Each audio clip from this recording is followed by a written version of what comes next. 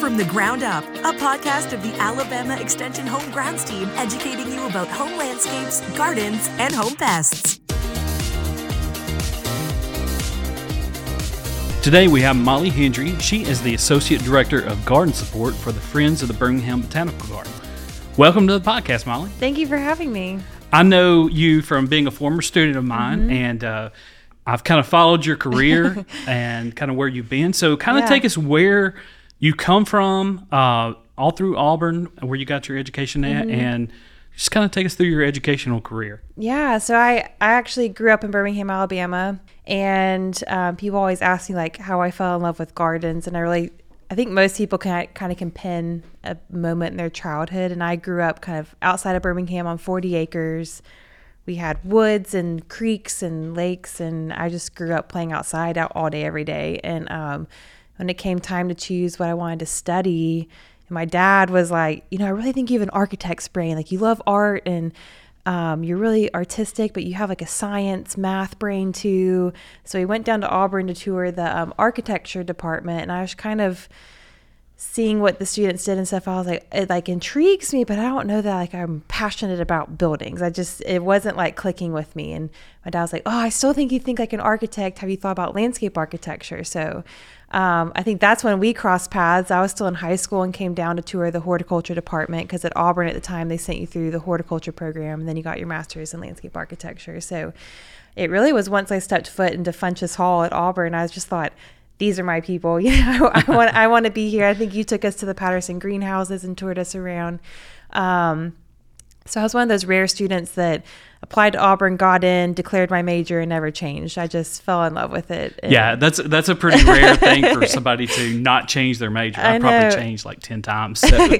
All my friends like had their moment of turmoil of like changing all around. I just always just like, nope, love it here, love plants, love what I get to do every single day. And I almost had a moment where I didn't go into the Master's of Landscape Architecture program, but again, you were part of the study abroad trip after our sophomore year, and we studied in England for 6 weeks in the Midlands of England at this little horticultural college, and y'all did a great job of getting us out of the classroom, and our professors in England did, and took us to a lot of gardens. I just remember there was one specific garden where I was like, it just made you feel so many things that I thought, this had to be designed. Like, someone crafted this to make me feel this way. And that's when I was like, I really want to know how to design. I want to know how to make people feel the way that I do in this place. And so, do you remember which garden that was? Yes, it was Rousham, which is in Oxfordshire. It's right down the road from Blenheim Palace, which is the one that everyone's heard of. And Rousham really doesn't get the notoriety, but it was one of the first English landscape movement gardens. And so there's really no flowers. It's not about flash and color. It's really about how you move through space. And that was the first time I'd felt like a rope was attached to my chest, and like I had to see what was at the end of this path and around this corner, and it pulled you in and popped you out, and it was just intoxicating kind of how it drew you in. And so that was when I knew, okay, I want to be a designer, but in my heart of hearts, I'm a plant person. So I always kind of thought, well, I'll go through landscape architecture and I'll go work for a firm and be the plant person. And then, so I was in grad school doing my thesis, and I applied for this fellowship through the Garden Club of America. That's a partnership with the Royal Horticultural Society in the UK. And actually had the honor of being awarded that fellowship. And so I got to spend the year after I finished grad school in England for 10 months working in all these different gardens. I basically got to hand them a wish list of gardens that I wanted to work in. And about every 2 months, I was moving to a different placement. So after, and through that, I worked at a lot of public gardens. I had worked at a public garden in the States, in Delaware, after I finished undergrad. But then even working in another country in public gardens, I just thought like, I just love like getting to engage with one place. As a designer, you're kind of engaging with a place, and you design something, then you kind of move on. But in a public garden, you got the chance to really get to know how the place ticks, the community around it, the gardeners that all work there. And I just loved that. So I finished the 10 months, came back to the States, and ended up connecting with my now boss at the Birmingham Botanical Gardens. And I kind of came back to Birmingham as this little garden orphan who was like, I've had all these experiences. I don't exactly know what I'm supposed to do. I have these degrees, but like, what does that mean for me in Birmingham, Alabama? And I met him, and he had all these needs at the gardens, and so ended up coming on staff here with the Friends of Birmingham Botanical Gardens, where I've been the last almost 5.5 years, Wow. which is crazy. Yeah.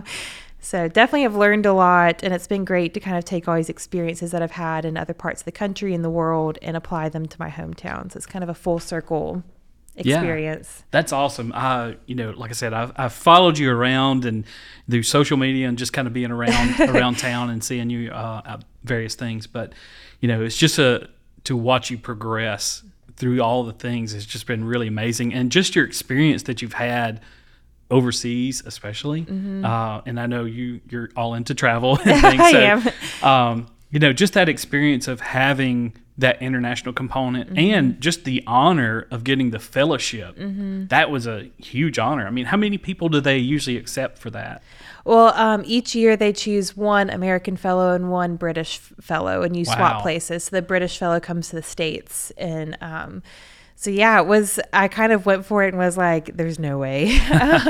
So it was just it was very humbling to be given that opportunity. And I think I'll always think of my life as like before that fellowship and after, because it kind of just really shaped me, not even just as a horticulturist, but just as a person, getting to live in another culture. And, I was there from 2016 to 2017, and it was a crazy time in the world, and there was a lot going on in England too. And so just getting to kind of go into another culture and be the visitor and see how they do things. But I mean, it's like the mecca for gardening. So just even seeing how much the country itself cares about gardening, and you're on a train. I would be going to travel on a Saturday, and you're looking out the window and everyone's in their back gardens gardening. And I just loved that it was kind of a national love. So what was your favorite garden of all the ones that you worked at? Oh, it's kind of like, I feel like I took on like a different persona every time each place I moved. So I guess I'll just kind of walk through a couple of my placements. But I started at the RHS's flagship garden at Wisley. It's in Surrey, outside of London. And so the RHS is just this incredible organization. They really just advocate for a love of gardening among in the country. So they have 5 different gardens in different counties all around the country, and then they are also doing research and education. They put out incredible publications. They host flower shows. They're really just engaging the public in every way possible around gardening. And so that was amazing to be there and rotate through the different garden teams. Then I went to Sheffield University and worked with 2 professors in the landscape architecture department. So I got to sit in on their classes. And then they also took me to projects they were doing. I went to the Eden Project in Cornwall and worked with a landscape architect on staff there. She was the first person I'd met that was a landscape architect working at a public garden. So she just had this intimate knowledge of not only the Eden Project, but was also involved in a lot of international projects that the Eden Project had taken under their charity. So it's neat to see how she also was able to use what the Eden Project was doing in Cornwall, but also as outreach. But I think my favorite placement was at Great Dixter, which is in East Sussex. It's south of London, right outside of Hastings, near the Channel. And so it's this little 7-acre garden, but and I had heard about it. It's kind of the place to be if you're entering the garden world. Fergus Garrett's the head gardener there, and he came after Christopher Lloyd, who was just an icon of British gardening, wrote a ton of books. He wrote every week for Country Life magazine. Was really good friends with Beth Chateau and all the big names in British gardening. And Fergus, what I loved about him is he just had this huge heart for his students, because he had been a student once. And so he could run that garden with a much smaller staff. But while I was there was a student from Maryland, a student from Japan, Sweden, Portugal, Germany, Yorkshire. There's kind of like the whole world comes to Dixter to learn what they're doing there. And they just really experiment with pushing the boundaries on how you combine different plants and color and succession through the seasons. And also huge passion for ecology and, how many insects, different parts of the garden are drawing to it, and propagating these really rare heirloom species that are falling out of, our living memory just because of these big box stores. They're, kind of just have like the things that everyone puts in their garden. But Fergus hosts these plant fairs and invites nurserymen from all over Europe and the UK that are propagating really interesting and are experimenting, and just to help get the word out and keep these heirloom varieties kind of in perpetuation. So I just lived the whole life around Dixter, and I got to live on property and then work every day in the garden. And then there's this amazing community that surrounds it. And so we were going to, garden club meetings in Northiam, which is the tiny town we were in. And then there's Charlotte Molesworthy, who has this incredible topiary garden. And this man, he lived out in the country and had 5 of the national collections for the UK. So we went out when it was witch hazel time, and all his witch hazels were in bloom. And he has the national collection for wisteria, and I can't remember all the national collections he had, but just he knew how to graft every witch hazel every single way possible. There's just this depth to the knowledge that was there that I just hadn't been exposed to. And just being around people that were my age that were just as passionate about plants and gardening, that was really fun. Yeah, I think you hit the nail on the head when you said that, you see people out in their backyard. Yeah. Everywhere. And having been over there myself several times, they have a passion for gardening that, we can't even touch. Mm-hmm. It's, land is at a premium there, so Yes. they really value their space. And so Yes. everywhere you go, every little house has some kind of little garden Mm-hmm. or just a window box or something like that. Yeah. And in our American minds, we're not, space isn't maybe a premium here. It is in the cities, but, we are used to much larger yards, much larger houses, having many more things. And they just do so much with a lot less that it was really challenging to me. And at Dixter, they didn't have a huge budget. And I remember it's still a charity, even though it's super well known. And Fergus was just like, I'd rather be in our situation than to have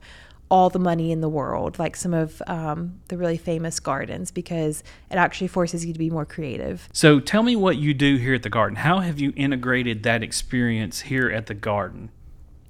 That is a great question, because when I got back to Birmingham, I honestly was pretty like, what in the world am I, that was the dream. What do I do? And I honestly didn't think there was much happening in Birmingham. And so I came on staff here, and I just was so eager. I was like, I want to learn everything about every single one of these gardens. And my original position here, I was the garden assessment project leader. So I was brought on we have 26 different gardens that make up the Birmingham Botanical Gardens. So it's my job to know and understand the history of each one of those gardens, how they've changed through the years. And some of them we're kind of missing the mark on what the design intention is. So it's my job to perform an assessment and kind of know, okay, here are areas where we need to really focus our resources and get this back on track. Or maybe sometimes the design intent, what it was crafted to be in the 60s isn't what it needs to be in 2023. And so we kind of have rethought some of the gardens and what their future should be. So in that way, I'm able to combine my plant knowledge, but also design knowledge, and have the big picture. But this has really given me confidence in how to have an idea and execute it on the ground and garner support. So sometimes I'm working with our grants writer, and we're going out for specific grants to fund certain projects. Sometimes I'm getting the support of volunteers and we're doing things ourselves. Or sometimes, me and my boss work very closely with a lot of contractors. And so we're helping kind of cast vision, and we're on site managing those kind of projects that contractors are doing for us. But I think my experience in England helped me just see they're very good. Each profession is not in a silo. They're very good at, a lot of the most well-known landscape architects in the country began as gardeners, worked at some of the best botanical institutions throughout the UK. And so that really gives them an understanding of plants that then informs their design decisions. And so here I was kind of walking into a position where there had never been a designer on staff before. So there was a lot of decisions that were being made that people just assumed were functional decisions and didn't know that there was actually design thinking that needed to inform that decision as well. So a lot of it has also been just educating people like, hey, I just would love to sit in on that meeting. And I know we might be talking about stormwater, but how we mitigate stormwater actually has design implications. And there's beautiful ways that we can do it and not just functional ways that we can do it. And it's been great to have my boss, Jane. She just is like the master. She gets things done and does it really, really well. So we work really well because I kind of am like the big picture person. She's really good at making sure we use our money in the most effective way possible and get it done really, really well. So the garden, did it start in the 60s or when was it created? Yes, the Gardens was established in 1962. So the road that you drove in on this morning is called Lane Park Road. So this property and then the zoo across the street actually used to be one big public park called Lane Park. And then in the 60s, it was divided to become the zoo and the Birmingham Botanical Gardens. So have you integrated some of the historical, I know you said it wasn't the best designs or the best way to change something up. Have you tried to go back to the original design and try to incorporate some of that into the new things that you're doing? Yeah, it's actually, I mean, there's incredible designs here. I think what I kind of walked into was there are these amazing frameworks and gardens that have been designed in each different garden. Like the Rose Garden was designed by a certain landscape architect. They brought another really notable landscape architect in for the Japanese garden, the Call Wildflower Garden. And so there's lots of different amazing minds that had helped craft Birmingham Botanical Gardens. But over the years, things change.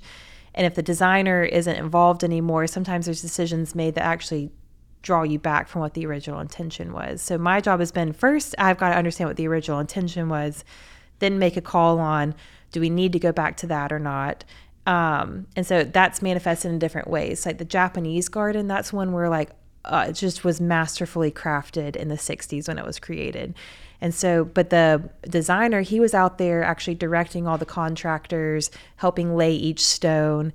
And so there weren't drawings for that. So I have to kind of go out there and observe and read back through like board meeting minutes of things that they were discussing, or read correspondence between the rock contractor and, the person doing the drainage, and kind of piece together what the intention of the designer was. That's the garden where we want to take it back to what it was. But, there's another garden we got a grant for, and it was a species rhododendron garden. We kind of lost the whole collection, our last big drought in 2016. And that was one where I started looking at it. I was like, rhododendrons we're a little too warm for rhododendrons here. But we aren't too warm. Actually, our native azaleas thrive in our climate, and they're still rhododendrons. They're still in that same genus. So we're actually taking that garden away from like the evergreen rhododendrons that you might see up in North Carolina and changing it to be a little jewel box of all of our native azaleas. So that was one where I was like, okay, I understand the original intent, but here's where we need to kind of pivot that. I know we took a team trip on the home grounds team to North Carolina, and we went to Biltmore. Oh, neat. And we got to visit with the person who's in charge of all their horticulture. And, one of the things he was doing is he was going back to Olmsted's original designs for Biltmore and kind of changing things up. Like if you're facing the house on the left side, that huge hedge, they were taking that out. And so what they did, the original hedge is near the conservatory down below there. So they had propagated that, and they let a nursery down in South Georgia grow it. And so right after we left, that was 1st of October, they were going to replace that entire hedge. And that's kind of an icon, but it wasn't the original design by Olmsted.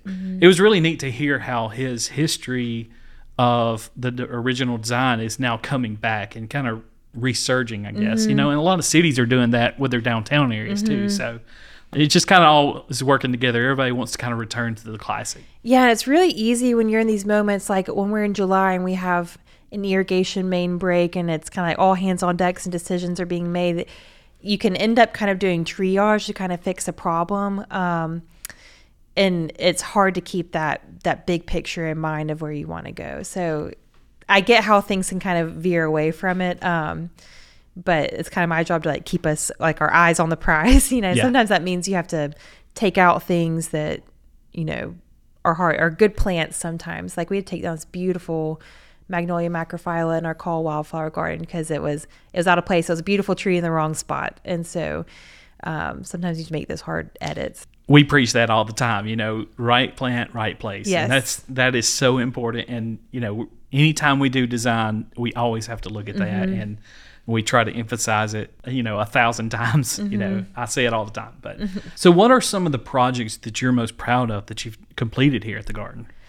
Oh, there's really two that come to mind. The first, kind of drawing on the England thing, I came back and I worked in all these like incredible perennial borders, and in the South we're really comfortable with our woodies, with our trees and our shrubs, but unless you're like a really, passionate gardener. Most people don't dabble in the perennials. And so I was just eager to start doing something with perennials. And I came across this plan in the Southern Living Garden, which the magazine Southern Living created a garden here at BBG.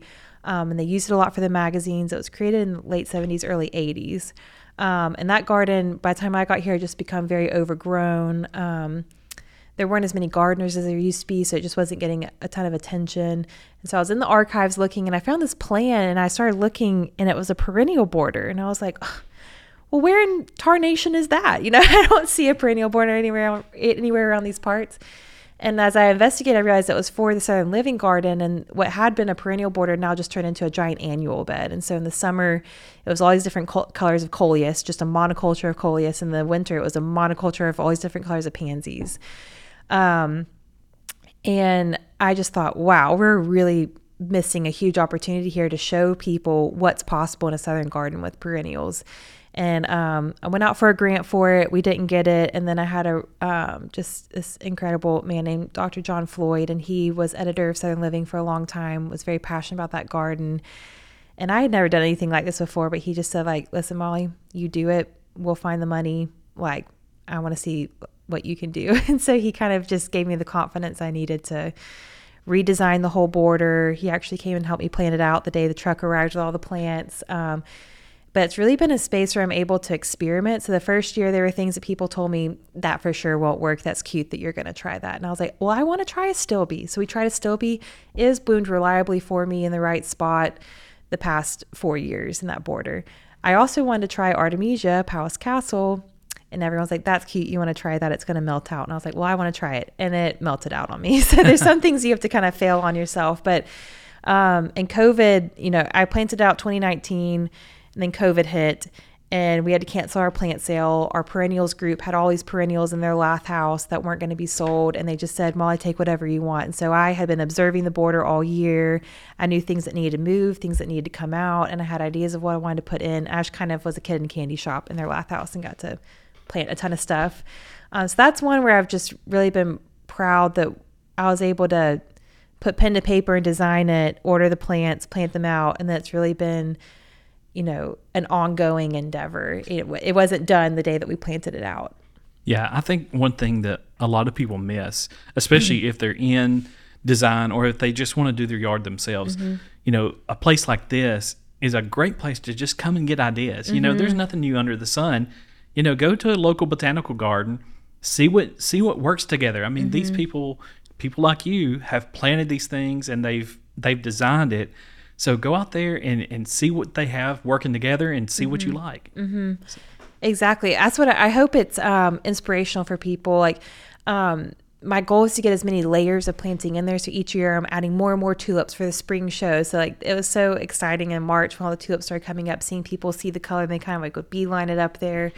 But then there's things that happen beyond your control. Like we lost a huge post oak in there in March, and it did not hit the border, but it was literally inches from it, but it took out about 5 other trees with it when it came down. And so now parts of my border that were deep shade are full sun. And so, you know, it's a living, breathing thing, and you have to kind of respond and see things as an opportunity. And I did have my day where I was kind of like, I'm just going to mourn this tree being down, and I'll get over it. We'll move on. So things kind of, that's the beauty of gardening too, is that there's just things beyond your control. So one of your passions is native plants. So, you know, we're doing this podcast for homeowners. So, you know, taking your story and your experience, what can a homeowner do to incorporate more natives into their plants, you know, without it being weedy? Right. Know? What are some simple things they can add in their garden to add some diversity of natives? Or, you know, what's your favorite one? Yeah. Well, this actually touches on the second project I'm most proud of is the Call Wildflower Garden. And I think natives can sound intimidating. Like it's this whole class of plants that you have to have, like, you have to be a botanist to understand. A lot of them are probably plants you remember from your childhood, or you've seen and not really know what it is. And they're so easy to make substitutes for a lot of things that are in our trade. And one thing that I've noticed with the frost that we had in December, the natives weren't touched by it. Wow. All the things that are really struggling are the things from Asia, like camellias and azaleas. The native azaleas had one of their best blooming seasons I've seen in a few years. So there's actually a lot of benefits to planting plants that actually are native to here because they can withstand kind of weather shocks that we get. They're kind of genetically programmed for that. Whereas things from, Japan are kind of like, what is going on here? But easy ways to incorporate it is just, I think a lot of people feel pressure to either you have to go all the way or it has to be all native or there's no point. And that's just not true. Like just incorporating in some flowering things or even in your hedging using a native plant like inkberry or Elysium. Those are easy shrubs that accomplish the same thing, but they're native and provide more habitat and stuff for our native pollinators and insects. And one way to get away from it being weedy, because that is a common, I'm kind of so deep into like the horticultural thing that sometimes I forget. And I sometimes have to take a step back and be like, how is someone who doesn't know anything about plants seeing this? And a lot of times I use my friends, like, what do you see when you look at that? And what you need to do is just have indications of intention. So whether you have kind of a meadowy area in your yard and you just mow a nice clean edge to it or line it with rocks or something like that, even just having an edge to something can indicate this is cared for, this is intentional. And putting plants in the right place, like a lot of times if you put things that really need to be in full sun and too much shade, they're going to get leggy and flop over on you. There's also incredible native plant cultivars that kind of address some of the garden needs for native plants. And a great resource to look at is Mount Cuba Center. They do trials. So they'll do a whole trial on all these different kinds of echinacea or phlox. And they just had one that came out with sedges. Sedges are an incredible ground cover to use in the shade, and there's so many different kinds, and you can almost treat them like grass, and they're native and provide habitat and flower. So I think just maybe not giving up if it's not easy. And a lot of nurseries sometimes don't carry native, but places like our spring plant sale and our fall plant sale, we have a native group and they're growing a lot of natives from seed and from cuttings, and they're growing things that you can't just find anywhere else. But there's a lot of those kind of more homegrown nurseries around than you might think. You just kind of have to start looking. So you can't really go to Home Depot and get a cardinal flower. But you can come here, and I got a little pot, and it actually had like 6 in one pot. So I paid $8 for one, but actually I'm going to get 6 plants out of it. And that's really exciting. And seeds are a huge resource too. You don't just have to go to the garden center and, buy a fully grown plant. You can actually kind of grow some things at home yourself, which is really fun. Yeah. And then, I know y'all have a seed bank here we do. At the garden. Mm-hmm. And I know there's a lot of people around the state that are wanting to start a seed library. Mm-hmm. And so that's kind of growing in popularity, and a lot of people don't know how to do that. So, Extension can provide some resources for that. Mm-hmm. And, the internet's a great place for some of that. It's also bad information, unfortunately. Having some native plants that you can have is important in your garden to attract pollinators. And I like what you said about you don't have to go all in, just try to incorporate a few at a time. And, maybe it grows over time. And maybe you just focus on like, I want to have some natives that sing in each season. So maybe in spring you really focus on, getting a patch of woodland phlox somewhere. And then for summer, you really focus on, Rudbeckia is like the easiest thing in the whole entire world to grow. And it could just really light up your garden. And cone flowers are native. And then fall, you've got all different kinds of lobelia and asters. And winter's a tougher one. But there's all kinds of, even just leaving like some ornamental grasses up during winter, that provides a great habitat for insects and pollinators. So once you kind of get into it, you'll kind of start learning more and more, and you kind of realize I could spend my whole life trying to learn about this. But it's also given me appreciation for where plants that we do use in our landscape actually come from in their native habitat. And that's one thing that I really took away from my time in England is I can remember kneeling next to one of my friends, and he was from Germany, and he had gone to Turkey and explored and had seen these tulips that we were planting in the wild on the steps of of Turkey, and he knew that they grow on these limestone outcroppings on this kind of soil at this elevation. So when he's planting that plant in England, which is very far from Turkey, his decision in the garden was informed from what he knew about that plant in the wild. So I'm definitely not a native plant purist, where I think every situation you should always choose a native. I see so many benefits in them, and there is just you can look at a native landscape and it just feels like it belongs in the place that it is. But there's also places for your camellias and for your Japanese magnolias and Asian azaleas. They all they're part of our heritage as well in Alabama. So I also think that has a place in the conversation. But I think just start small and kind of see what piques your curiosity. And some people really get excited about pollinators. They want their whole garden to be about pollinators. Some people get really excited about birds, and they want to design a native plant garden that attracts birds. And so your garden doesn't have to be everything to everyone, but just kind of, if you start dabbling, you can kind of find like what interests you. And I think whatever captures your curiosity, there's power in that. So I don't know if I touched on this yet, but the Friends of Birmingham Botanical Gardens, we're a nonprofit that supports the work of the Birmingham Botanical Gardens. But BBG is actually owned and operated by the city of Birmingham. And so we come alongside and do a lot of the education, the communication, the fundraising, and then the job of the garden support team within the Friends is to help us leverage our resources very strategically in coming alongside the city. But if you are local, we would love for you to become a member of the Friends. That's what helps us keep the gardens free and open to the public 365 days a year. And there's a lot of benefits to that too. You get discounts on different classes that we do, but you also, when you're a member here, we have a reciprocal program with over 300 gardens across the country. So you could go to Atlanta Botanical Garden and get in there free if you're a member here, or Huntsville Botanic. I honestly haven't paid to enter a garden in a very long time since being on staff here. But we would love your support. And if you are local, we'd also love you to volunteer. So much of what we're able to do here is through volunteers. So we love for you to visit as well. And please, I'm normally always here. I would love to say hi to anyone who comes to visit. All right. Well, Molly, thank you for joining us today. Thanks for I hope everybody has learned something today. I know I have. I've really enjoyed talking with you and learning about your experience. And hopefully you will take some of these principles and apply them to your landscape. And as always, if you have any questions, feel free to contact your local county extension office. From the Ground Up is a production of the Alabama Cooperative Extension System.